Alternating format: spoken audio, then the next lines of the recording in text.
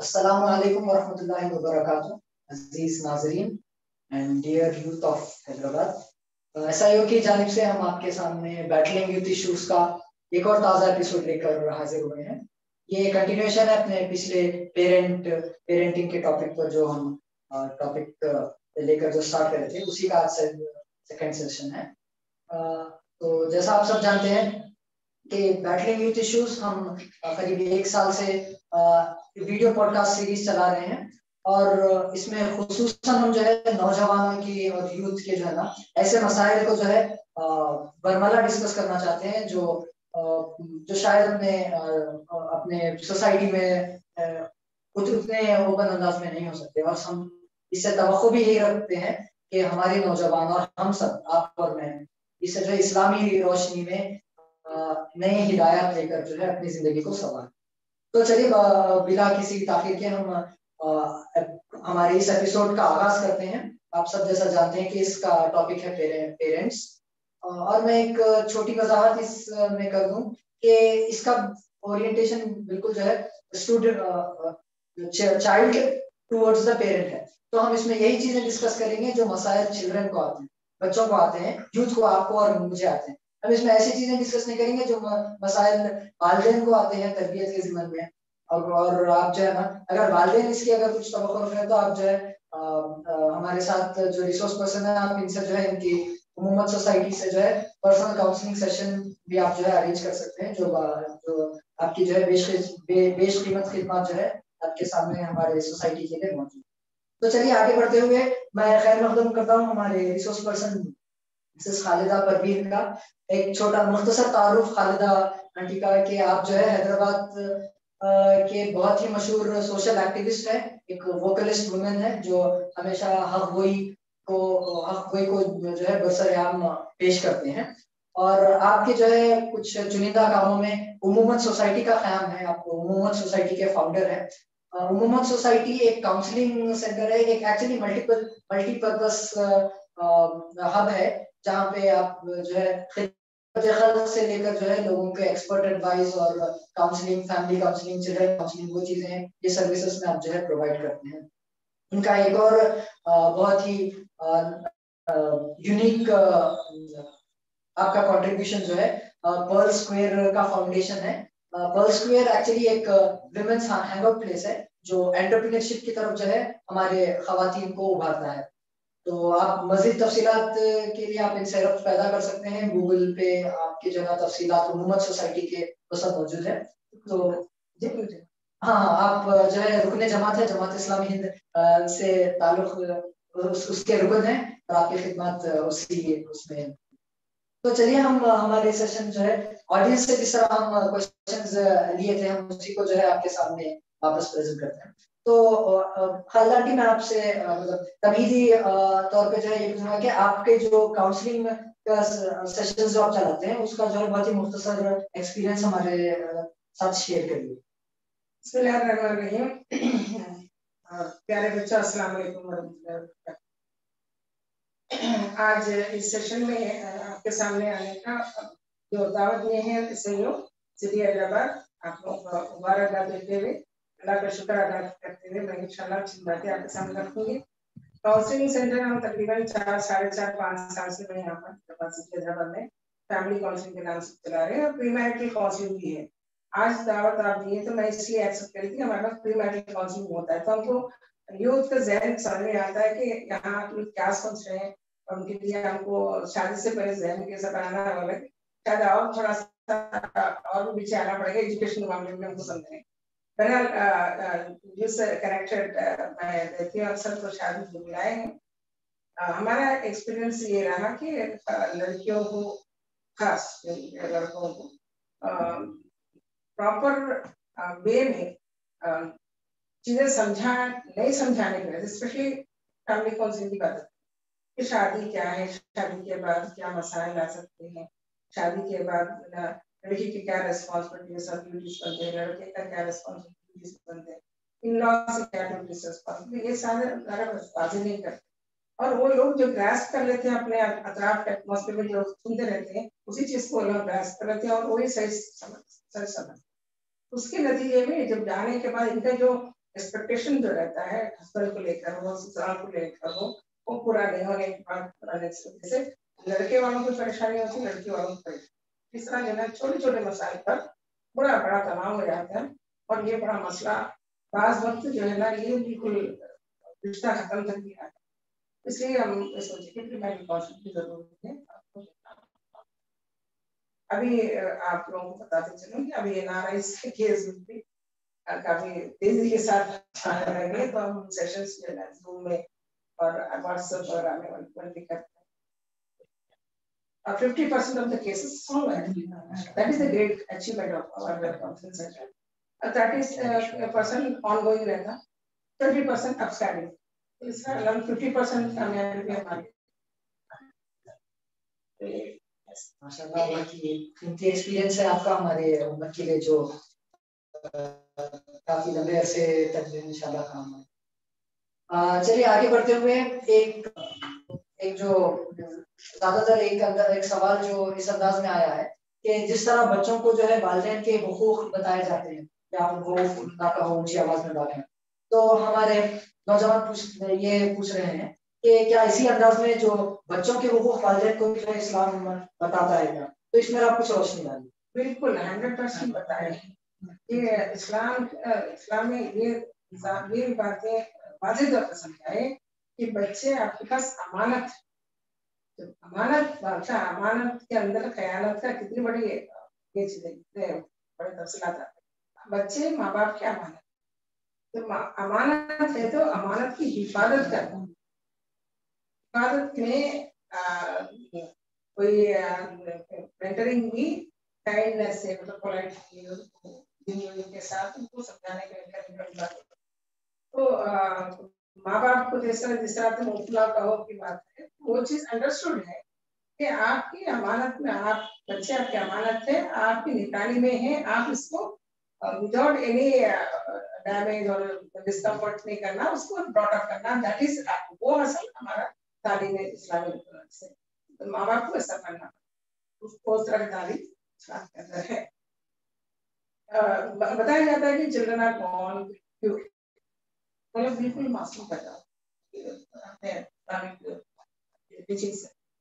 Pure पैदा होते हैं। अगर से बच्चे अगर खराबी अदाब से कुछ पैदा भी कर लिया आपने, या कुछ ऐसे बातों पे अडमेंट हो जा रहे हैं, तो वो कहीं ना कहीं माँ बाप की जिम्मेदारी है, माँ बाप की होता ही है जो बच्चा ऐसा। तो जो माँ बाप अपने अंदर देखता है, अगर हमारा बच्चा ऐसा बिहेव कर रहा है, तो रूट काज क्या है, कहीं ऐसा तो नहीं है कि हमारे घर से। तो ये इस तरह के चीजें भी हम माँ बाप को देखना पड़ता है, और जो ना बच्चों को भी समझना पड़ता है। तो बिल्कुल बच्चे जो छोटे जब रहते हैं, जिद करते हैं, तो वो अलग स्टेज है। थोड़ा सा एडोलेसेंट एज आने के बाद उनके जिद कुछ और होता है। लेकिन माँ बाप हमेशा यही कहते हैं, और हम भी कहते हैं, अभी बच्चे माँ बाप दादा दादी आने भी होंगे कि हमारे जहन में रहता, तुम कितने भी बड़े हो जाओ, तुम मेरे बेटे, बच्चे तो बच्चे रहेंगे। लेकिन वो बिल्कुल बच्चे तो बच्चे रहेंगे, लेकिन बच्चों को जहन बढ़ गया है, तो उन लोगों को उनके लेवल पर जाकर सोचना पड़ेगा, हमको उतरना पड़ेगा, वो लेवल पर उतरना पड़ेगा। वो बच्चे हमारा वो लेवल, उनके प्रॉब्लम इस्लामी में बेहतरीन एग्जाम्पल तो मैं नमाज में थे, नमाज पढ़ा रहे थे, सिस्टर गलती कर दिए थे, और एक साहब के देखिए क्या हो गया, बच्चा चढ़ा हुआ था। उसके बाद में नमाज खत्म हो गई, रसूल से बात है, क्या बात है, वही आई क्या बात, क्या बात है, मैं ऐसा कुछ नहीं, बच्चा मैं उसको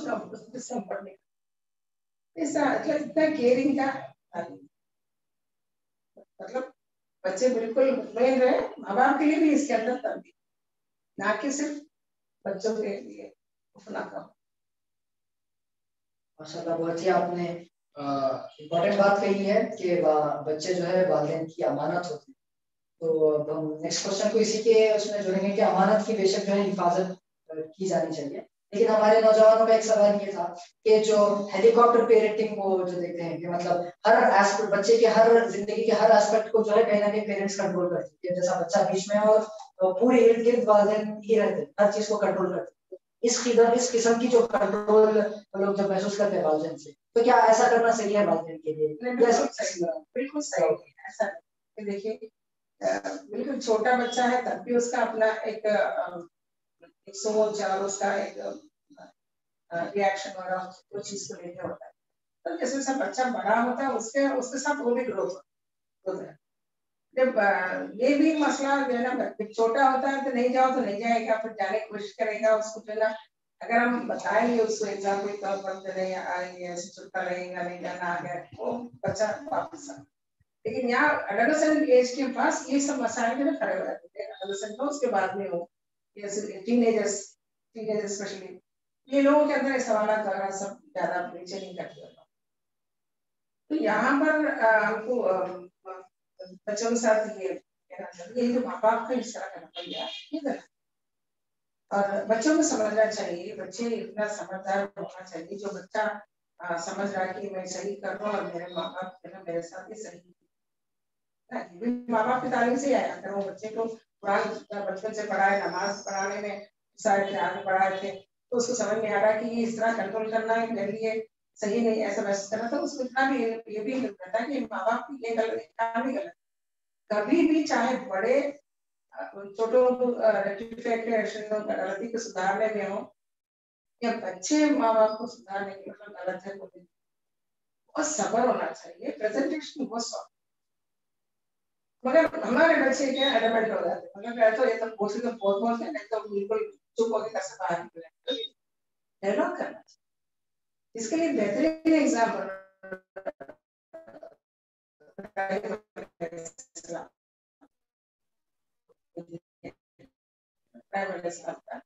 जो आर्गुमेंट था उनके वालिद से,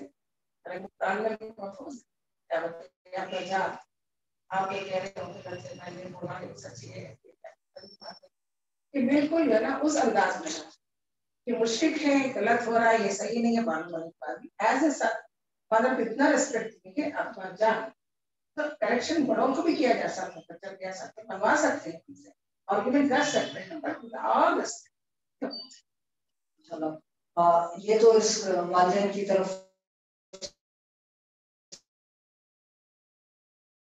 से जो हमारे सामने इत्तेदाल रखना चाहिए कि हम जो है ना ऐसा के बोले तो सब कुछ बगैर किसी लिहाज के बोल बैठे और खामोश हो, तो इस तरह की चुप्पी दो भी एक्सपीरियंस है हमारे लिए। यहाँ पर इस तरह के माहौल ऐसा आता है, तो बोलते हैं नहीं तो बच्चे चले जाते हैं। ये माँ बाप की कमी हो गई, माँ बाप की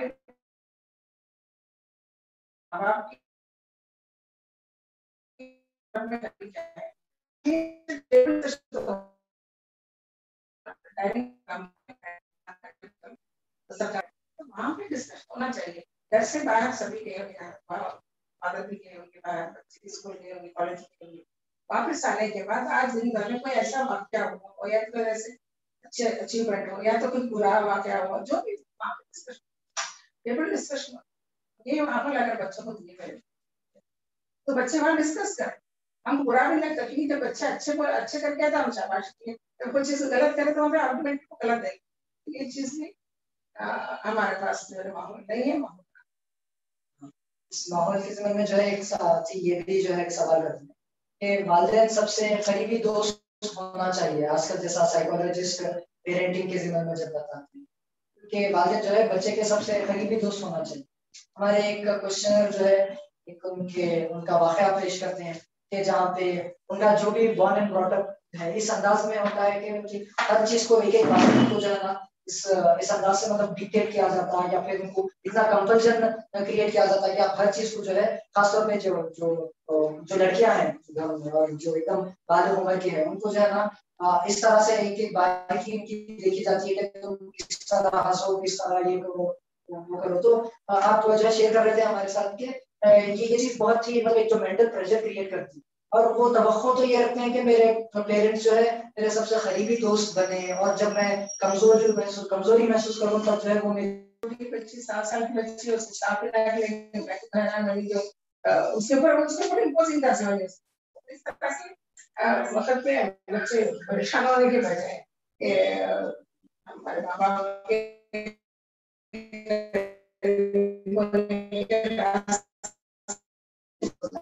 तो प्लीज करना, माँ बाप हमारे फैमिली फ्रेंड है, करती है। उनका एक बेटा भी तो सऊदी अरेबिया में जॉब कर देख रहा, तो सुन रहा भी होता कि सऊदी अरेबिया में जॉब करना है। तो वो थोड़ा शेड्यूल कॉलेज स्कूल से डायरेक्ट घर नहीं गया, थोड़ा सा उधर फिर के, गलत आदत है नहीं, लेकिन उसको जरा फिर के देखने का। तो जब देश से जाता है तो क्या करता है, उसकी माँ जो है पान खाने की आती है, हमें आपके बड़े तो माँ और ये थोड़ा सा और एक दफा शायद कुछ ज्यादा दिन हो गए, तो बोला मैं कि जुमेरात बाजार से मैं आपके घर के किचन के लिए एक अच्छा एडवाइस दिया है, तो जहाबाद आया था, तो ये प्लीज करता हूँ। तो गुस्सा आने के बाद खड़े हुए, मैं ऐसा करने के लिए नहीं बोल रहा, लेकिन जो है ना माँ बाप को प्लीज करने के क्या क्या है, माँ बाप से वो प्लीज करके उनसे वो बात मनवाने की तरफ जाना, अगर ये सही है और गलत भी है तो मनवाने में कोई बराबरी बात नहीं है, गलत है तो वो लोग बोलेंगे आपको उतना ही प्लीज करके वो लोग बोलेंगे। आप बोलिए समझदार माँ बाप बच्चे जितने प्लीज करें, गलत रास्ते तो जाने देंगे, लेकिन उतना ही प्लीज करेंगे, आपसे मनवाएंगे, they will do very much good counselling. तो ये आमादा करना, आमादा करने के बाद आगे बढ़ना, ये दोनों तरफ। माशाल्लाह बहुत ही काम की जो है एडवाइस और टिप आपने हमें दी है। इंशाल्लाह ये चीज का एहसास मुझे भी है कि हम बच्चों को जो है वालिदैन किस चीजों से खुश होते हैं और नाराज होते हैं, इसका जो है ना इसकी परख होनी चाहिए और इसका वो लोग ख्याल करना चाहिए। तो जो आप जिस तरह बताए कि दोनों का घर जितनी दूर है, किसी एक को तो पहल करना पड़ता है, तो बच्चों की पहल जो है यहाँ से शुरू हो सकती है।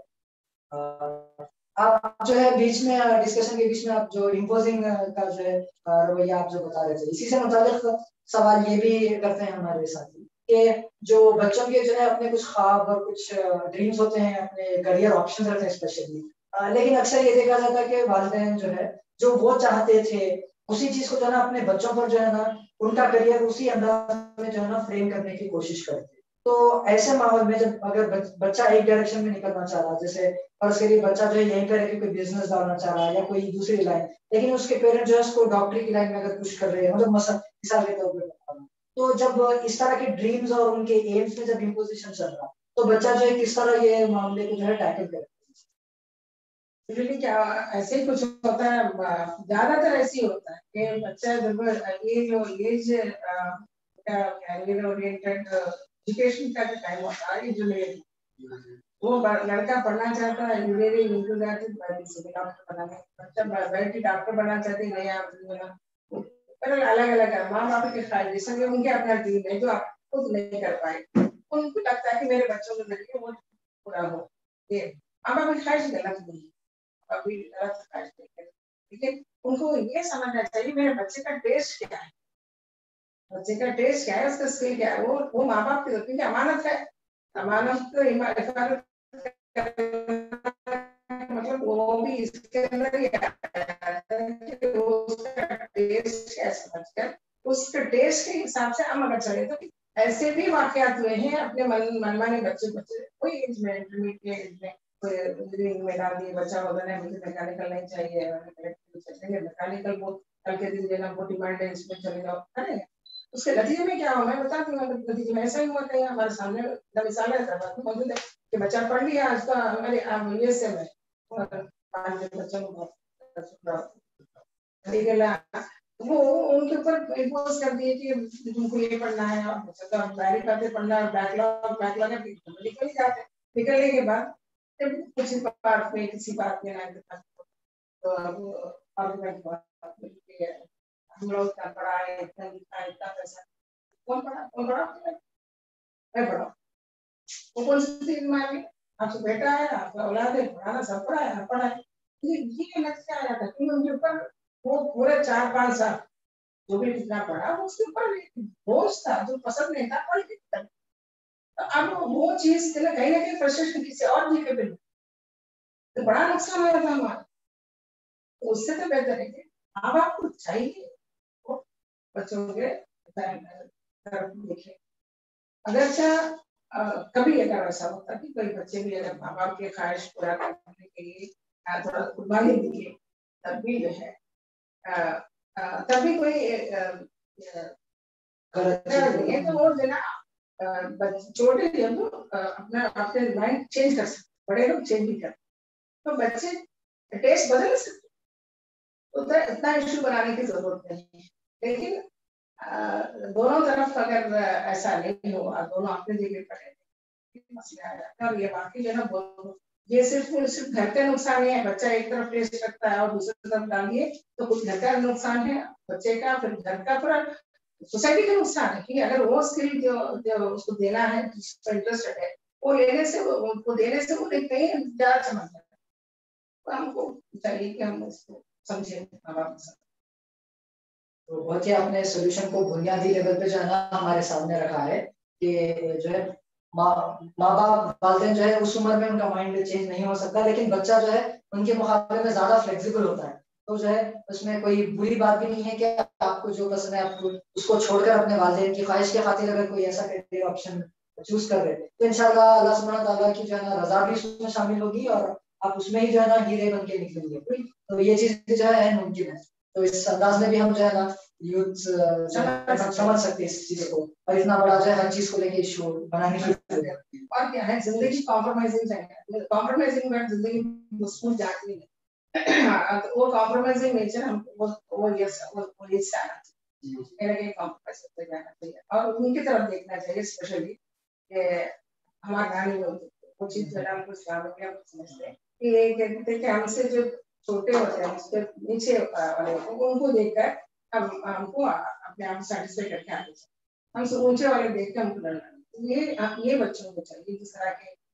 प्रॉब्लम्स आए, वो घर को देखो जो बच्चा पढ़ना चाहता है लेकिन कुछ भी नहीं है, माँ बाप भी पढ़ाना चाहते, उसके पास बुक्स भी नहीं है, बैग्स भी नहीं है, कुछ भी नहीं है, लेकिन वो जिंदगी गुजार। लेकिन हमको अल्लाह ताला अच्छे माँ बाप दिया,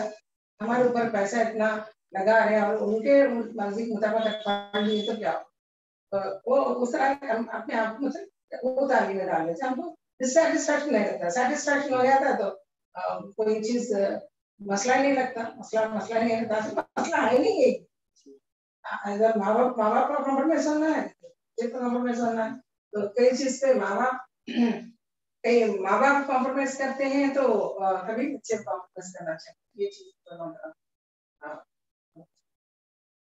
तो तो साथियों आप सब जैसा देख रहे हैं कि हमारे सेशन में इतनी कीमती चीजें जो है डिस्कस की जा रही है। अगर आपके जो है दोस्त अभी भी अगर जूम मीटिंग में ज्वाइन ना हो तो आप एक बार चेक करिए इन एंड अराउंड, और जो है क्योंकि आगे भी जो है ना जो क्वेश्चन आने वाले हैं वो बहुत इंटरेस्टिंग है। तो आप अभी जो है उनको बड़ी कॉल करें और उनको जो है ना इस सेशन में खींच कर लाए, क्योंकि जैसे चीजें फिर शायद ही ऐसे 20 पर्सन के साथ ओपनली हम डिस्कस करने बैठेंगे। तो चलिए हम डिस्कशन को आगे बढ़ाते हैं। एक और सवाल जो है इसी से मुताबिक इम्पोजिशन के में जो है एक हमारे साथी ये पूछते हैं कि जो फोर्सफुल मैरिज का जब सिचुएशन आता है कि जब बच्चा जो है मेंटली अगर तैयार नहीं होता, लेकिन जो है वालिदैन महज कुछ चीजों को देखकर एक अच्छा रिश्ता आया, एक अच्छा घर आना है और उसको जो है ना उसमें ढकल देते, जबकि वो मेंटली तैयार नहीं है या वो करना नहीं चाहता। या इसके बरखिलाफ एक और भी सिचुएशन हम ये देखते हैं कि बच्चा जो है उसकी ख्वाहिश या उसकी पसंद में कोई और रहता, बच्चे वालिदैन जो उसको नजरअंदाज करते हुए जो है ना अपनी ख्वाहिश के हिसाब से जो है ना बोल रहे हैं। यकीनन ये बात भी बहुत दुरुस्त है कि बच्चे की लाइक्स एंड डिसलाइक्स वालिदैन से बेहतर कोई और नहीं जान सकता, और वो चीज को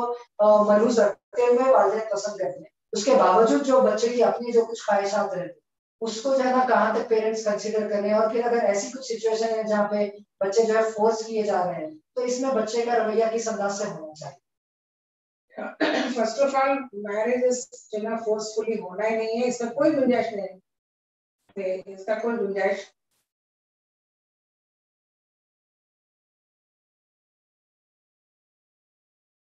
मैरिजेस फोर्सफुली होने की गुंजाइश इस्लाम में बिल्कुल नहीं। इसका सबूत हम देखते हैं, कबूल है तो दूल्हा दूल्हा, इसका मतलब क्या है कि मैं अपने मर्जी से शादी कर, तो ये इसका जिंदा मिसाल है। अब जो चीज जो ना रस्म हो गया, ये एक्सरसाइज ये करने से पहले होना चाहिए कि बच्चे से पूछा जाए कि ये लड़का है, ये लड़की है, इनका ये कमाई है, इनके एजुकेशन है, इनका ये रजामंदी, मतलब ये तो पहले ही होना चाहिए, वो एक रस्म हो। लेकिन वो रस्म भी ये बता रहा है कि बच्चा बच्ची की मर्जी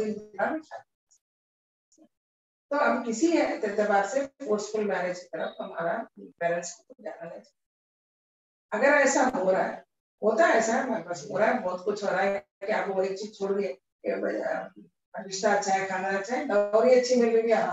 वो चीज से भूल गए, तो वो भी है हमारे पास। लेकिन उस वक्त में ये जो लड़का जब शादी के उम्र आने के बाद जब तब अभी एडोलेसेंट नहीं है, पैरों पे खड़ा है और लाखों नहीं कमा रहा होगा, हजारों अपने बीवी को पालने के हैसियत हो रहा है, तो उसका पूरा राइट है कि वो अपने माँ बाप को समझे, डिसलाइक्स लाइक्स को समझे, बताए। और कोई कोई माँ बाप को बच्चे के मर्जी के मुताबिक रिश्ता ये है कि बुरा नहीं है। आजकल माँ बाप जो रिश्ता पसंद करते हैं वो बच्चों के ऊपर इम्पोज होता है। मैं एक एग्जाम्पल बताती हूँ, ये कई वाक्य है, सुन रहे भी होंगे। तो प्रीमेंटल काउंसलिंग होता है, लड़की का काउंसलिंग चलता है, मैरिज रजिस्ट्रेशन करे थे, हमारे पास रजिस्ट्रेशन के बाद काउंसलिंग होती है प्रीमेंटल काउंसलिंग। तो पहला क्वेश्चन ये रहता है कि मेरा are you prepared for marriage, are you prepared for marriage, ये पहला क्वेश्चन है। तो हमेशा हाँ क्योंकि आए हैं उसके लिए, तो उसके बाद में हमारा नेक्स्ट क्वेश्चन रहता है क्या किस तरह के चॉइस चाहिए आपको, हॉबीज क्या है, क्या कैसा शादी की करना, ये सारी चीजें हमारे पैटर्न है क्वेश्चन। ये क्वेश्चन पोज करने के साथ ही हमेशा हाँ हमें आता है, हम ये आ रहे हैं नहीं, no I am not prepared, मैं शौक खा गई, शौक ही नहीं खाया, बल्कि बोले 99% नो, 99% नो, 1% अब तो शौक और स्ट्रॉन्ग आ गए। अब मैं उसको बाकी क्वेश्चंस पर खुश हो गए, बोली कोई बात नहीं, कोई बात नहीं, हम बाद में बात करेंगे, अब मुझे आपका हॉबीज क्या है, क्या करते। तो कुछ बातें हुई, उसके बाद में कुछ बातें समझाने पड़ी। उन्हें बोली कि बच्ची मेरे से बोली कि हमारे घर में मैं इसका रीजन भी नहीं बताऊँ, कोई बात नहीं, हम रीजन भी नहीं, लेकिन वन का हमारे जो बातचीत है वो लड़की जाते तक ये सोल्यूशन मतलब बताए कि रीजन ये क्या है आंटी, मैं बताती हूँ। मेरे घर में 8 पेड़ से इंक्लूडिंग माय पेरेंट्स, तो लड़ते हैं, तंग आ गए। अब ऐसी बच्ची को चाहे कितना भी समझाए शादी करो, आरती को वापस लड़का भी तो ये इस तरह की जो माँ बाप अब उसके लिए टाइम दे रहा है। ये नहीं क्या घर से फोन आया क्या हुआ, बच्ची रिश्ता है क्या, तो मैं बोलती हूँ बच्ची में प्रिपेयर नहीं है, नहीं बाजी ऐसी रहते शादी कर तो ठीक बात है, ये माइंड सेट है हमारे पास। लड़का सेट हो जाता है, लड़की सेट हो जाती है, ऐसा माइंड सेट है। ऐसे कई इश्यूज आते, डे 1 से इश्यूज आते, जो शादी पसंद नहीं करके लड़की की पसंद नहीं रहती या लड़की की पसंद नहीं रहती, डे 1 से जो है ना उनके अंदर इश्यूज वो ऐसा ऐसा करके बाहर आते वो आप ऐसी सूरत में कि जब बच्चा जो है एक शॉप में गए, टॉय शॉप में गए, तो वो एक कार लेना चाहता और माँ बाप बोलते नहीं यही क्या अच्छा है, उनको अच्छा लगा, लेकिन बच्चा जिद करता है ये ले लो, नहीं ये ज्यादा कॉस्टली, ये बोलता ज्यादा कॉस्टली ये ले लो, ये तो कम, वो बच्चे के पैसे से इसको पसंद आया ये चीज। तो जब माँ बाप जो है ना वो उम्र में बच्चे के जिद के वो खरीद सकते, तो आज माँ बाप क्यों बदल रहे हैं? अगर वो बच्चा अगर किसी लड़की को पसंद करता है, अगर वो जो डिजर्व करती है बच्ची को, मतलब इंसान की बच्ची है ना वो भी, अगर चाहे उसके तालीम की कमी है, कलर की कमी है, कोई ऐसी चीज कमी है, तो मसला क्या है? ये मर्जी के मुताबिक जिंदगी तो उसको गुजारना है ना। अगर लड़की के अंदर बहुत खामियां हैं, बहुत ज्यादा मतलब चीजें जो बात करने बयान से बाहर है, तो बात अलग, वरना तो वो माँ बाप आज यहाँ पे मिस ये, तो बच्चे को आज भी जिद करना चाहिए, समझाना चाहिए, नहीं नहीं मुझे वो लड़की चाहिए, उससे शादी करना बोल सकते हैं, नहीं बोलते, लेकिन तरीका अलग है, तरीका सब माँ बाप डायरेक्ट नहीं बोल सकते, बहन के थ्रू, खाला के थ्रू, फलाना के थ्रू बोलते। तो बार बार ऐसा हुआ है, ऐसा नहीं है बच्चा बोले नहीं शादी नहीं करना, आप बेचारे 1 साल 2 साल का उम्र में जा रहे उससे शादी करना, तो उससे शादी करना, ऐसे ही हुआ है। तो मतलब माँ बाप को मनवाने के तरीके हैं ना, ऐसा नहीं बोलने की बच्चे पूरे लोग जाके पसंद कर शादी करना, ऐसा नहीं बोलने, ये नहीं बोलना खानदान के सपोर्ट के लिए, लेकिन मैं बता रही कि तरीका होता है कि माँ बाप बता सकते, अगर किसी वजह से मतलब बहुत इतना आर्गुमेंट के बाद भी नहीं सुन रहे मतलब है सबसे पहले हमारी तकलीफ की बात है, तकलीफ में अगर होता होता नहीं तो अब उसके बाद में बोलना अल्लाह ताला के ऊपर सपोर्ट कर देना, बोलना अल्लाह तुमको होता है उसके बाद कॉन्सिक्वेंसेस फेस करना। जीवन में हम जो है एक बार हमारे जो बातें डॉक्टर साहब है उनसे मैं कुछ बातें करवा रहा था, तो एक बात जो उनकी बहुत अच्छी लगी मुझे, तो ये बता रहे थे कि आप जो है अक्सर शादी को लेकर खासतौर पर जब बच्चे बहुत ओवर थिंकिंग का शिकार होते हैं कि क्या होगा कैसा जमती ये, तो जो है वो बता रहे थे कि कई बार जो है बहुत सारी चीजें हम जो है ना वालिदैन पर छोड़ के जो है ना अल्लाह ताला के ऊपर तवक्कल कर बैठना चाहिए, और उसके नतीजे में अल्लाह सुब्हानहू व तआला जो है आपके रास्ते इस तरह आसान करेगा कि आपको खुद जो है ना जब ऐसा सुना कि हर चीज जो है ना आपसे आप अल्लाह सुब्हानहू व तआला ने आपके लिए सभी चीजें तैयार की थी। तो जो है एक इसका पहलू ये भी है कि किस तरह आप जो है अपने वालिदैन पे या अल्लाह सुब्हानहू व तआला पे मुकम्मल ट्रस्ट रखते हुए अपनी चीजों को मनवाएं और अपनी बात जो है सामने रखें, ओवर थिंकिंग का शिकार ना हो। अक्सर वो लोग जो है इसमें वो हो जाते हैं कि 4-5 ऑप्शंस देखते हैं और फिर डर में आते हैं और गैर जरूरी चीजें सोच के जो है इमेजिनेशन में जो है जाके बहुत सारी चीजें ऐसी उसमें डर में जाते रहते हैं कि जो ना अगर ये हो गया तो अगर ये हो गया तो अगर too many you know it also disturbs the situation, तो ये भी जो है ना बहुत ही इजी गोइंग रखना चाहिए ये चीजों।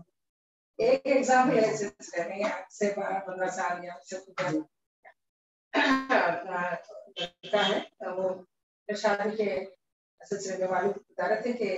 रेलवे स्टेशन में चल बात कर रहे थे, वो रेलवे स्टेशन से ऑफ कर तो वालिद भी बेटा दोनों जा रहे थे, तो कहते भाभी याद रखना बेटा दोनों उसकी शादी करना चाहिए तो बच्ची देखना है और ठीक है बोलिए कैसा बताओ आप फिर बच्ची कैसे रहना चाहिए क्या कैसा बच्ची खूबसूरत रहना चाहिए, पढ़ी लिखी रहना चाहिए, अच्छा खानदान रहना चाहिए, कोई एक पैसा ले ले। तो लड़का क्या बोलता है आंटी ये सब बातें नहीं बात बस आप मुझे जानते हैं ना, मेरे हिसाब से मेरे कंपैरेटिव चाहिए और एजुकेटेड इसलिए चाहिए कि मेरे हालात कैसे भी पेश आए कि मेरे साथ चलने वाले फैमिली को संभाल सकता, तो मैं मेरी बेहतरीन बढ़िया भाई आप इनसे सीखो। नतीजे में क्या हुआ बहुत खूबसूरत बीवी मिली इसको, समझदार बीवी मिली, अब उसके 2 बच्चे माशाल्लाह पढ़ के ग्रेजुएशन कर लिए हैं, तो मतलब नीयत अगर अच्छी होती तो हमारा जो है ना वो अल्लाह ताला उसका वो चीजें देता भी, ये हमारा ईमान है। बेशक चाहे जिसकी जो सबसे पहली चीज बचपन से सिखाई जाती है नमल आमाल बिन्नियात, तो नियत में अगर आपकी खोट हो तो आप जो है इट एंड रॉन्ग, और अगर नियत आपकी साफ हो तो अल्लाह सुब्हानहू व तआला आपके रास्ते भी उसी अंदाज से बने। आप जो है इस डिस्कशन के दौरान वो तो आपकी काउंसलिंग का एक एक्सपीरियंस बता रहे थे जो अपने घर में 8 जोड़ों को देखती है जो बहुत वायलेंस चलता। एक कॉमन क्वेश्चन जो है ना ये भी हमारे सामने आया था हमारे काजिन की तरफ से कि ऐसे घराने जहाँ पे जो है ना फिजिकल अब्यूज बहुत चलता, चाहे वो वालिदैन के दरमियान हो या जो है बच्चे के मदर एंड पेरेंट या फादर एंड पेरेंट के बीच में हो, तो जो है एक साथी तो जो है बहुत स्ट्रेट अवे ये पूछे कि जो है ना क्या वालिदैन अपने बच्चों को मार सकते हैं, क्या उनका हक है ये, और दूसरे साथी ये पूछ रहे थे कि अगर मैं मेरा घराना अगर ऐसा है जहाँ पे फिजिकल अब्यूज बहुत ज्यादा आम है कि वालिदैन के दरमियान या हमारे साथ, तो ऐसे सिचुएशन में हम जो है घर के माहौल को कैसा इम्पैक्ट करें और हम जो है ना इस तरह अपना रवैया जो है इख्तियार करें।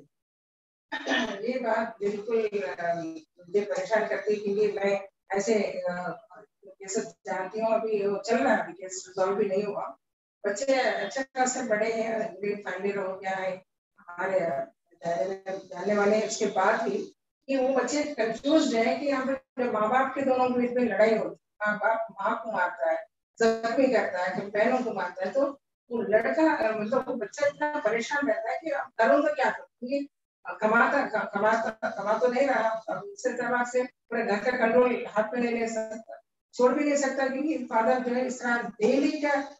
बेसिस में मामला हो रहा है। इन्होंने बहनों को माँ को हरास करते हुए बाप रे बचपन से देखते आ रहा था, लेकिन अब बहनों के ऊपर हाथ उठ रहा, वो सारी चीजें हो रही तो वो बर्दाश्त नहीं, ऐसे सिचुएशन बच्चों के लिए बहुत मुश्किल हो जाता है। लेकिन मैं उसके बावजूद भी कहती हूँ अगर आप अडल्ट हैं तो आपको जो है ना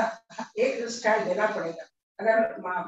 बाप ने बाप मारना है तो अगर आपको समझाना पड़ेगा माँ को मत किसी एतबार से फिजिकल अब्यूज होना नहीं चाहिए, फिजिकल वायलेंस होना नहीं चाहिए, ये शरीयत के एतबार से भी हो या कानून एतबार से, फिजिकल अब्यूज नहीं। अब उसके बाद में माँ को सपोर्ट करना, क्योंकि माँ एक असदराज चलते जाए,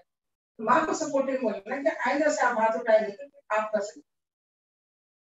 अल्टीमेटली जरा निकलना नहीं निकलना बात की बात है, कंट्रोल करना ना, पूरा कंट्रोल करना। अब उसके बाद जब बच्चे उतने उम्र में आते हैं और ये समझ आ रहा था कि वो उसका रोजगार के सिलसिले में कहीं ट्यूशन से बनाना वो कुछ नहीं है, पार्ट टाइम जॉब से कुछ है, तो स्टार्ट करें तब पूरा कंट्रोल में आ, चले कि घर से निकाल देना निकल जाना की बात कंट्रोल कर। अच्छा ये ऐसा कर सकते हैं, अगले दिन अगर मैं ऐसे ज्यादा करूंगा तो फिर घर से निकल जाते हैं, हमको निकाल देते, डर पैदा होता है, और डर पैदा होकर वो बैलेंस की तरफ से बाहर। तो ये सोल्यूशन भी बच्चे दें इस तरह के सिचुएशन में स्टैंड लेना पड़ेगा, इसके ऊपर वायलेंस होता है, जब मजलूम के साथ देना होगा, कभी टूटा भी होता, माँ भी तो फादर से जो मजलूम है उनके साथ रहेंगे, तो जालिम है उनके फाइनेंशियल स्टेबिलिटी की तरफ आप बहुत अच्छे अंदाज में इशारा कर रहे थे, किस तरह इंसान को जो है कंट्रोल में कई सारी चीजें हैं जो करना। और आप स्टूडेंटहुड में भी जो है पार्ट टाइम जॉब्स करते हुए और ऐसी चीजें करते हुए अपनी कुछ आमदनी करके अपने वालिद का भी सपोर्ट बन सकते हैं, अपने वालिद का घर का सपोर्ट बन सकते हैं। तो ये चीज थी। अब हम कुछ क्वेश्चंस आगे जो है इस अंदाज में लेंगे कि एक साथी ने हमें पूछा है कि बहू में और सास में जब शादी हो जाती है, बेटा जो है बहुत बीच में रहता है, तो बहू और सास का जो है ना रिलेशन कैसा हो, और फिर जो है बच्चा जो है उसको किस तरह मैनेज करे, क्योंकि वालिदैन के भी हुकूक अपनी जगह है और फिर जो है ना अपने अहलिया के भी हुकूक अपनी जगह है, तो दोनों के बीच में जब बैलेंस आती है तो उसका क्या क्या रवैया होना चाहिए। और ये चीज अगर हम कोई एक लड़की के लेंस से अगर देखें तो जो है उसके सामने उसके वालिदैन है, अपने शौहर के हुकूक है, और फिर जो है शौहर के वालिदैन के हुकूक, तो ये तीन चीजों को जो है ना किस तरह वो बैलेंस करे और कैसा अपना रवैया वालिदैन के हुकूक को अच्छे से अदा कीजिए। आप बेहतरीन क्वेश्चन करें। उस क्वेश्चन का आंसर देने से पहले मैं एक अपील कर दूं, जितने यूथ देख रहे हैं जो शादीशुदा नहीं है, टू बी मैरिड बाद में, उनके लिए एक मैसेज है मेरी तरफ से। आप लोग सब ये शर्त रखिए, जब आप लोग शर्त रखिए कि आप वालिदैन से पूछिए कि आप जिस लड़की से मेरी शादी तय कर रहे हैं, वो जब तक 2 counselling pre marriage counselling sitting नहीं करती मैं शादी नहीं। तो प्री मैरिज काउंसलिंग बहुत जरूरी होता है कि जब बच्ची को या बच्चे दोनों के लिए है, तो वहां पर काउंसलिंग प्री मैरिज काउंसलिंग में यही बताया जाता है कि आफ्टर मैरिज जो है आपका जो है ये चीज नहीं है कि आप ऐसा करो वैसा करो, ऐसा सिचुएशंस जो है ऐसा आती है कि आप लड़की से जाके एक किसी की बीवी बन जाती है, एक औरत बन जाती है, वहां पर उस रिलेशन में हस्बैंड के रिलेटेड जो रिलेशन है वो माँ बाप वगैरह कहने पे आ जाते हैं, सास वगैरह अंडे वगैरह आपके बहन के आ जाते हैं, तो वहां पर जो है ना आप इन तमाम रिलेशन को बैलेंस करना पड़ेगा। बल्कि जो है ना एक जमाने में, बल्कि जमाना भी नहीं, 10-15 साल पहले एक लड़की का विदाई के ऊपर एक बाप कहता है बेटी से, मैं अक्सर रिपोर्ट भी करती हूँ, मुझे अच्छा लगता है, ये रियल मैसेज है, ऐसा नहीं कि ये हमने कहीं पढ़ा, कि बेटी से कहते हैं वो कि बेटा देखो, अगर विदाई को कि बेटा ऐसा देखो, अगर आप जो है आप दोनों के बीच में, हस्बैंड वाइफ के बीच में ना इत्तेफाक किया गया, आगे कोई आर्गुमेंट्स अगर आ गए, तो आपके ये घर वाले पूरे आपके साइड हो जाए, हस्बैंड से अगर आपको लाइतफाक की मतलब घर वाले आपके साइड हो जाए, ये मैसेज दिया। आज माँ बाप क्या कर रहे हैं, विदाई कर बोल रहे हैं कल सुबह जाते फोन करो, फिर जाके फिर नेक्स्ट डे से फिर एक बड़ी शुरू होती, नाश्ता क्या दिए, या दाल रोटी दिए, पाया नहीं खाते, ये अलग अलग मतलब बदल गया, वक्त बदल गया, नसीहतें ऐसा नहीं होना चाहिए कि बच्ची वहां जाके कुछ करना है तो हमको अखलाक सिखाना पड़ेगा। लड़की लड़का भी बैलेंस करने वाली जो बात है, लड़कों को भी बोलना चाहिए, लड़के जो है आजकल बहुत छोटे छोटे चीजें मिस कर रहे हैं। सपोज बीवी है, इंतजार कर रही सुबह शाम तक, सास ससुर नए नए हैं, हम लोग इंतजार करते हैं हस्बैंड के लिए कि वो सुबह से घर पे नहीं था, काम पे गया, आने के बाद 1-2 मिनट उसके साथ बैठ के बात करना चाहिए, थोड़ा सा उनका उनकी अहमियत दिखनी चाहिए। क्या हम लोग ये चीज है क्या, मैं देखते हैं बाहर दलान में माँ या बाप रहते, वहां पर आधा घंटा बैठ जाते हैं, वो भी कभी कभी सही नहीं होता। फ्रेशअप होने के बाद से अंदर जाके थोड़ा बात बाहर आए, ऐसा भी है तो आते आ जाते हैं, थोड़ा सा तो पला है, कुछ नहीं, गुलाब फूल देके आई लव यू बोलने में क्या मसला है? अगर शादी है तो मसला था, शादी से मिल कर आई लव यू बोलने में क्या मसला है? छोटे छोटे चीजों से खुश माहौल खुश माहौल बन सकते, उससे हम लोग टकराते हैं। ये ऐसा नहीं करना चाहिए, उसके मोहब्बत का इजहार होना चाहिए, उससे तारीफ होना चाहिए। अब जब उसको तारीफ होती है, घर के बारे में शेयर करती है, आज अपना तबीयत बढ़ गया था, बोले कि अच्छा ठीक है, डॉक्टर पास गए क्या, तो टैबलेट वाला तो नहीं होना क्या, ऐसा कुछ कंसर्न जताते हैं, तो जाना आना तो दूर की बात है, कंसर्न देता है तो बीवी कॉन्फिडेंस है।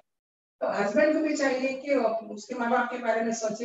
वाइफ को चाहिए उनके माँ बाप के बारे में, स्पेशली क्योंकि लड़की ससुराल जाती है तो वहां पे बहुत ज्यादा लोग मतलब सास और ननद वगैरह वगैरह को उस रिश्ते को समझना चाहिए। एक लड़की दूसरे घर से आ रही है, हमारे घर के एटमोसफेयर में एडजस्ट होने की थोड़ा टाइम लगता है, उसको टाइम इनफ टाइम देना चाहिए, और उसके बाद में उसको उससे कुछ बातें करना हो या कुछ समझाना हो या तो डिस्कशन करना हो कर सकते। तो ये ओवरऑल एक तरफ का गलती नहीं है, बहुत जगह का गलती से छोटे छोटे इश्यू और वो जो है बड़ों में आदमी घटाना आ जाता है, ईगो आ जाती है। एक केस बताओ, एक केस इसमें बता दूं, तो हस्बैंड वाइफ में लाए तो काफी कुछ गड़बड़ हो गई थी, और आने के बाद तो बच्चे हो गए, बच्चे के बाद गड़बड़ होगी तो 498 के बस सब केसेस लग गए। अब ये दोनों तरफ लड़ाई चल रही, कोर्ट पे जाना आना चल रहा था। एक 1.5 ईयर होने के बाद दोनों को समझ आया ये हम क्या करें, क्योंकि बच्चों यहाँ पर हम व्हाट्सएप कर लेते हैं, पैसे भेजते हो स्कूल में यूनिफॉर्म नहीं है, ये व्हाट्सएप चल रहा था, क्या लड़ाई हो रही थी, सेपरेशन नहीं हुआ ना। अब होते होते 1.5 ईयर बोले कि ये रियलाइज कर कि बच्चे जो है ना बाप के बगैर बाप से घरों में, तो फिर मैं ऐसा यहाँ में कुछ बात चले तो बोले ठीक है इसको रिजॉल्व करने तरफ दोनों पहल करते, दोनों माँ बाप जो है ना एडमेंट है कि मैंने पहले उन्हें पूरा करना। तो अच्छा इसके बीच में क्या होता है, एक तरह की इन्फ्लुएंस में अब वो जो है रुजू करना है तो क्या है, एक फिर फ्रेश निकाह करना। अब दोनों समझिए समझाने में लड़ाई चल रही, तो नहीं होगा पहले विड्रॉ करना किस हम अलग की बात है, नहीं दोनों को वापस ले दम नहीं कर सकते, दोनों के बीच में ये दोनों बेचारे और एक दर्शन जल्दी खराब हो गया। ये केस हमारे पास आने के बाद हम इधर भी बात करें उधर एनआरआई तक पास होगी, हमारे से बातचीत हुई, करने के बाद फिर हमने सोल्यूशन नहीं ढूंढा, सोल्यूशन ये ढूंढा था कि हमने बताया कि ठीक है स्टाइप को लिखा हुआ पढ़ा देने के बाद वहां से वीजा मंगाया, तो बोले लोग करता हूँ लड़ने दे लोग हालांकि ये पर भी आर्गुमेंट होता है, लेकिन बच्चे चाह रहे मिल के रहे, गलती हो गई वो गलती समझ के अब ये बच्चे के साथ दोनों कॉम्प्रोमाइज होकर रहना चाहिए, पढ़े क्यों तो बच्चे भी कभी गलती करते हैं, लेकिन बच्चों को भी गलती नहीं करना चाहिए। माँ बाप के इन्फ्लुएंस में आके तलाक तलाक तलाक बोलना भी, 3 तलाक बोले तो अंदर जाती तलाक में बात भी नहीं करना चाहिए। और स्पेशली जो है ना बीवी को क्या है का समझाने के लिए से क्या है उससे आप लड़के जो है उसके निगरान बन जाते हैं, उसके खबाब बन जाते हैं, उनके सुपरविजन में बीवी के बीवी आपकी किफायत में आ जाती है। उसको हमेशा कमजोरियों के साथ अपना के कमजोरी को दूर करने का टेक्निक इस्तेमाल घर खुशहाल। बहुत ही अनकन्वेंशनल सॉल्यूशंस है आपके जो इतने को जो दिलाने में कामयाब। तो नाज़रीन आप सबको बताता चलूं कि हमारे पास के जो है काफी क्वेश्चंस आए थे, और अल्हम्दुलिल्लाह हम हर डोमेन से ज्यादा क्वेश्चंस को कवर करने की कोशिश की है हमने। अभी एक आखिरी सवाल है, उसके बाद हम इंशाल्लाह कुछ देर जो है ओपन डिस्कशन में ओपन हाउस करेंगे, आप सब जो है अपने क्वेश्चंस जूम पर डाल सकते हैं, और इंशाल्लाह हम वहां पर से जो है क्वेश्चंस को डायरेक्टली जो है लाइव अपडेट करना स्टार्ट करेंगे। एक आखिरी सवाल जो मेरे पास है अभी ये है कि हमारे साथी पूछ रहे हैं कि जब दीन में जो है जो अहकामात है, अगर वालिदैन जो है उनके खिलाफ आपको अगर किसी चीज का हुक्म दे, तो आप इसमें जो है किस तरह से बगावत करें और किस तरह से इत्तेदाल हासिल करें कि जो है ना आप खुदा की खिलाफ वर्जी के जुमरे में आए और ना ही वालिदैन के वालिदैन की बेहतराम के जो है ना जुमरे में। तो किस तरह से रवैया होना चाहिए जब दीन में या शिर्क में जो है ना चीजें जब इस पर आके यूजुअली ये जो बच्चे पढ़ लिख के दीन वाला समझकर आगे आते हैं तो थोड़ा सा तौहीद और रिसालत समझने के बाद इस तरह के मसले वालिदैन के साथ ये वालिदैन तो क्या हमारे खानदानी रिवाज है, हमारे खानदानी रस्म है, दरगाह जाना हो या कहीं और कुछ करना हो जिसमें शिर्क है। अब बच्चा मूड बनेगा था कि वो काम रिपीट करे, हम ही करें ऐसा है। तो उस वक्त तो बच्चा जो है ना समझाना चाहता है कि माँ बाप को समझाने की उस बात समझाना, बात फिर वही जाती। इब्राहिम अलैहिस्सलाम ने ना अपने वालिद मुशरिक बोलो मुशरिक कैसे, तो उस शिर्क से हटाने वाली जो बात है वो सच्चाई बताते वक्त में तो एड्रेसिंग देते हैं यहाँ पर जहाँ। इसी तरह आज भी हम बच्चों को चाहिए, आप बच्चों को चाहिए कि आप लोग माँ बाप को रेस्पेक्ट देते हुए उनके इस्लाम, क्योंकि यहाँ पे इस्लाम कर सकती है, इस्लाम गुंजाइश की छोटे छोटे जो शिर्क होते, कोई भी मुसलमान जानबूझकर अल्लाह दो है नहीं बोलते, एक ही है किसी भी आदमी। तो वहां पर जो अल्लाह ला इलाहा इल्लल्लाह मुहम्मद रसूल पढ़ लिया तो उसके अंदर जो गलतियां हो जाती है, खुदाइयां हो जाती है, वो इस्लाह के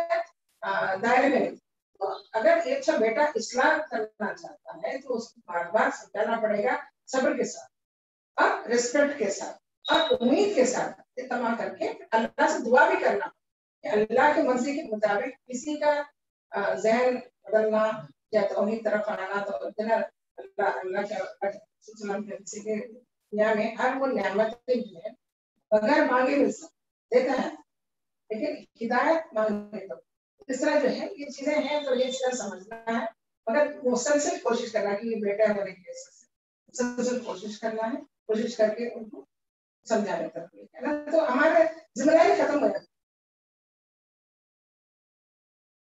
तो यही कुछ बातें थी आप सबके सामने हम जो अलहमदुलिल्लाह बहुत ही रिसोर्सफुल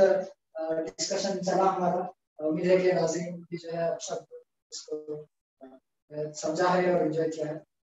अगर से यहाँ पर आपको सवाल नहीं दिए तो एक सवाल का एक जवाब ही दे जी जी दो जनरेशन के केस अभी चल ही रहा है, अभी ज़्यादा डिस्कस नहीं करेंगे, लेकिन माँ बाप जब बच्चों को फ्रीडम देते हैं, वो लड़का हो लड़की की बात, फ्रीडम जब देते हैं तो फ्रीडम को मिसयूज करती है। और माँ बाप भी जब फ्रीडम देते हैं तो फ्रीडम देते ये समझना चाहिए कि उनको निगरानी रखना चाहिए, देखना चाहिए कि गैर महसूस तरीके से, ऐसा नहीं कि तुम क्या कर रहे हो बताओ ये करो, सर गैर महसूस तरीके से उनके ऊपर वास इसके वास नहीं रखने के नतीजे में फ्रीडम इतना मुहैया करें कि ऐसे ऐसे वाकयात होते हैं कि आप गलती हो गई, अच्छी खासी गलती होगी, बड़ी गलती होने के बाद तो रहती है तो मोबाइल छीन लिया और लैपटॉप, मतलब लैपटॉप तो था सर, उसके वाईफाई कनेक्शन कर दिया, कोई समझने लगे चलो अब इसके पास तो सारी चीजें आ गई, अब ये मसला हल हो जाता है, कमरे में बंद कर दिया लैपटॉप के लोग सब जो भी करना है। वो जो पर्सन डेरिट नाम के ऐप है, वो वाईफाई की पर्सन डेरिट नाम के ऐप है, ऐसा ऐप सब भी होंगे तो वाईफाई की जरूरत ही नहीं है और डायरेक्ट कम्युनिकेट कर रहे हैं वहाँ पर, डायरेक्ट जैसा दुनिया वालों से कनेक्शन है। अब माँ बाप समझ रहे कि कमरे के अंदर बंद है कि वो कनेक्ट होंगे तो उनके पास सीधा सीपी की तरफ इसका नाम है करोड़ों आगे ये लोगों में भी मेरा भाई मेरे सारी बातें ये तो अलग समझ नहीं थे। तो इसका जो ना मैं ये कहना चाहती हूँ कि यूथ को, चाहे वो लड़की हो लड़का हो, कि अपना आजादी को मिसयूज करना, अगर किसी वजह से घर में कोई चीज अगर टकरा रहे तो उनको समझाना पड़ेगा। और लड़कियां स्पेशली लड़के ड्रग्स के आदी हो जा रहे, लड़कियां और आदी हो जा रहे, तो ऐसे मौके पर माँ बाप अगर सख्ती अख्तियार करे तो उस पर जो है ना सोचना चाहिए सख्ती को अख्तियार करें, लेकिन उसके बाद भी फिजिकल वायलेंस होना चाहिए, लड़की के लिए वो ध्यान रखना चाहिए। और यूथ में ऐसे देखें आप अपने अतराफ में अपने दोस्तों को पाते हैं और पाते हैं कि इस तरह के कोई वाकयात आते हैं, इस तरह कोई मामला लोग आपकी जिम्मेदारी बनती है। चाहे आपके भाई ना होंगे और बहन ना होंगी, कोई नहीं, मॉरल पॉलिसी नहीं बात करती, लेकिन जब कोई चीज अगर गलत हो रहा है सामने वाले सामने वाले पहले तरह से तो उससे दबा से थोड़ा ये चीज होती है। एक सवाल ये आया है कि अगर हम इसको कुछ छोटा में जो है कवर करें थे, जब अब्यूजिव पेरेंट्स हो तो जो आई थिंक ये थोड़ा और स्पेसिफिक सवाल है कि जो बच्चों के ऊपर जो ट्रॉमा का जो असर, वो ट्रॉमा की सिचुएशन से बच्चे कैसा बाहर, इसमें जो है हमारी क्या राय है फौरी तौर पे ट्रॉमा से बाहर। हाँ, आज का इस बात है कैसे मैं डिस्कस नहीं करना चाहती, लेकिन वो काफी तो उसके बाद भी वो ट्रॉमा मतलब ट्रॉमा नहीं डिप्रेशन के शिकार है, आगे चल के वही हो इसी तरह ट्रीट करते हैं। तो काउंसलिंग के बाद तो उन्होंने पूछा कि क्या मुझे मेडिकेशन की जरूरत है, वही एंटी डिप्रेसेंट की बात करते टैबलेट्स वही वही कुछ होता है। तो अब वो उससे जो है ना हमारे बहुत से नुकसान होते हैं, हालांकि समझदार पढ़े लिखे सब लोग शिकार हो रहे हैं प्रेशर की वजह से। तो मैं उनको ये एडवाइस का पूरा ध्यान के साथ जवाब देती, मैं कोई जवाब याद नहीं सकती, क्योंकि मैं अक्सर ये कहती हूँ और बोलते हैं लोग हम जरा फ्री हो गया अच्छे लगता। तो मैं उनको बोली जब भी ऐसा महसूस होता है कि आप डिप्रेशन में डाउन हो रही हूँ, ऐसा लगता है कि बस मैं सुसाइडल थॉट्स ऐसा होता है, तो ये फौरी तौर पर अच्छा करो, अच्छा करो और नमाज पढ़ो और कुरान पढ़ो। कुरान में स्पेसिफिक मतलब कंसंट्रेट करो, माइंड डाइवर्ट करो, वो थॉट्स माइंड डाइवर्ट करता है। पूरे सूरह यासीन पढ़ो, ऐसा नहीं कि सूरह यासीन तो पूरे शिफा से काट दी, कंसंट्रेट कर बकरा पढ़ सकते, मुजाहिदा कर सकते, कुछ भी पढ़ सकते, कंसंट्रेट करने के लिए मुझे करके पढ़ने की कोशिश, मतलब अपने आवाज में फोकस करो। तो फोकस स्पीच से हटाने के बाद ऑटोमेटिकली वो डिप्रेशन और चले जाता है, लेकिन इट टेक्स लिटिल टाइम, मतलब 20-22 दिन अगर इसका कराने के लगाते हैं आपको, तो गेट आउट ऑफ दैट। उनको डिप्रेशन दवा देने की जरूरत नहीं पड़ती, टैबलेट्स देने की जरूरत नहीं पड़ती। इस तरह के हम जो है चीजें हम लोग प्रैक्टिस करवा सकते हैं, माइंड डाइवर्ट करना। इसलिए अगर आप तन्हाई अगर छोड़ देते तो उनको वही चीज नजर आते रहता है, समझ में आने लगता है में एंडिंग डिप्रेशन है। बेशक अल्लाह सुब्हानहू तआला भी जैसा फरमाते हैं कुरान में, अल्लाह भी ज़िक्रिल्लाह ही तत्मइन्नुल कुलूब, तो जो एक खल्क़ के इत्मीनान की जो बात है, मुझे बेशक कहीं ना कहीं कुरान में जो है छुपी हुई है, और वो खुद हमारे भी पर्सनल एक्सपीरियंसेस है कि किस तरह इत्मीनान बख्श होती है। तो ये कुछ सेशंस, ये कुछ सवाल थे जो हम अभी तक ले रहे थे। हम जो है स्पेशली जब मेंटल हेल्थ की जब बात आती है पेरेंटिंग और उसके मामले में, तो मेरी भी जो है इसमें एक अंडरस्टैंडिंग यही है कि जो है हम फौरी तौर पे जो है ना जिंदगी से मायूस ना हो जाए, क्योंकि अल्लाह सुब्हानहू तआला ने हमें कई सारी नेमतें देकर रखा है। इसके बावजूद हम जो है ना जो नेमतें हमें नसीब नहीं हुई, इसी को गिनने अगर बैठे तो जो है जिंदगी हर चीज में जो है ना मायूस ही नजर आएगी। तो कुछ टाइम दे, कुछ पेन पेपर लेके बाकायदा आपकी नेमतें लिखे, तो आपको खुद एहसास होगा कि किस तरह से आपकी नेमतें आपके सामने। और हम जो है जो जो दोस्त अभी ये सिचुएशन में नहीं पहुंचे, उनसे भी जो है ना ये चीज की उम्मीद की जानी चाहिए कि आप जो है अपने माहौल से थोड़ा मोहतात रहें कि कौन से दोस्त ऐसे सिचुएशन में है, क्योंकि अक्सर होता ये है, खुद हमारे दोस्ताने में भी कुछ मिसालें हैं कि जो है ना जब वाक़या हो जाता, जब सुसाइड हो जाता, उसके बाद हमें पता चलता है कि जो है ना ये दोस्त डिप्रेशन में था। जब आप जो है ना देयर इज नो रिटर्न, तो आप जो है ना पहले से मोहतात रहें ऐसे चीजों के बारे में जो है देखें कि कौन सा दोस्त किस सिचुएशन में है, और दोस्ती को थोड़ा और गहरी करें सोशल मीडिया से उठते हुए, थोड़ा पर्सनल लेवल पे अपनी दोस्तियों को कायम करें। तब आपको कई सारी चीजें जो है आपके सामने आएंगे, तब आप जो है ऐसे केसेस को लेकर प्रोफेशनल हेल्प की तरफ भी आगे बढ़ सकते हैं। जैसा आंटी का ये खुद जो है जो काउंसलिंग सेंटर है वुमेन सोसाइटी, तो ऐसे चीजों की भी आप जो है ना सर्विस वैसे दोस्तों को कनेक्ट कर सकते हैं। तो कई बार ये होता है कि बस आप एक जरिया बनते हैं और कई लोगों की जिंदगी में जो है ना बच जाती। कोविड में जो फर्स्ट स्टेज जब था, मेरे पास 5 हमारे पास वुमेन ऑर्गेनाइजेशंस मिलाकर हम लोग एक टोल फ्री नंबर दिए, इस पे काम करने के कोई चीज जरूरत है, उस टोल फ्री नंबर पे 5 सुसाइडल कॉल्स आए, मेरे तरफ डाइवर्ट किया। एक सुसाइडल केस का मेरे पास आके काउंसलिंग कामयाब हो गए, तो जो आए मेरे पास डाइवर्ट कर दिया। तो फोन पे हम लोग तो अपने घर में फोन कॉल किसी का है, 5 से जो फोन कॉल आते हैं, तो फोन में जो है ना अल्हम्दुलिल्लाह 5 के 5 जो है वापस थॉट्स में पा रहे हैं। ये हमारे लिए बहुत बड़ी बात है कि हमारे कामयाबी। तो अब वो फोन पर हम मतलब कभी पर्सनली मिले नहीं, देखे नहीं, ना जूम कॉल है, ना तो वीडियो कॉल है, लेकिन फोन पे दैट मींस अगर कुरान और हदीस का बेस हमारे पास इतना स्ट्रांग है, उनको समझाने के लॉजिक हमको आता है और हमारी दिल में नीयत अच्छी हो, तो उनको हमारी जुबान से अच्छी मुश्किल बात, तो सामने वाले के लिए वो जो है ना उनकी दवा कैसा काम, तो थॉट्स वापस आते, तो 5 सुसाइड थॉट्स है वापस लेके आएंगे। कौन सी का एक बड़ा कमाल है। बहुत ही अच्छा एक्सपीरियंस रहा आपका इस बारे में। तो इंशाल्लाह चलिए हम, क्योंकि अब वक्त भी जो है हमारा इस पर खत्म होता है, तो हम हमारी रिसोर्स पर्सन खालिदा आंटी का जो है शुक्रिया अदा करते हैं कि आपने अपना वक्त निकाला और हमारे साथ अपने बेशकीमत यूनिक एक्सपीरियंसेस शेयर करे हैं। और व्यूअर्स से भी जो है ना फिर से रिक्वेस्ट है कि आप सब जो है बताएं हमें कि किस तरह हमारा सेशन चला है और आप नेक्स्ट टॉपिक्स क्या चीजों की एक्सपेक्ट करते हैं। आपके चैट बॉक्स में जो है फीडबैक फॉर्म डाला गया है, ये भी बेनामी है, एनोनिमस फीडबैक फॉर्म है, तो आप इस पर जाएं और अपना जो है ना फीडबैक हमें छोड़ें और नेक्स्ट टॉपिक्स आप क्या एक्सपेक्ट कर रहे हैं ये चीजें हमारे सामने रखें, ताकि हम और इस तरह से जो है कोर सोसाइटी के जो है ना चीजें आपके सामने रख सकें। और हमारा नंबर जो है आपके साथ मौजूद है, आप जो है ये नंबर पर मैसेज करके ब्रॉडकास्ट लिस्ट में ज्वाइन हो सकते हैं और कई सारे ऐसी चीजें जो है आप रेगुलर अपडेट्स जो है हमारे स्टेटस और इंस्टाग्राम चैनल्स के जरिए फॉलो कर सकते हैं। हमारा नंबर है 7995820888। मैं रिपीट करता हूँ, आप लोग नोट करिए 7995820888। आप ये नंबर जो है सेव करके इसके स्टेटस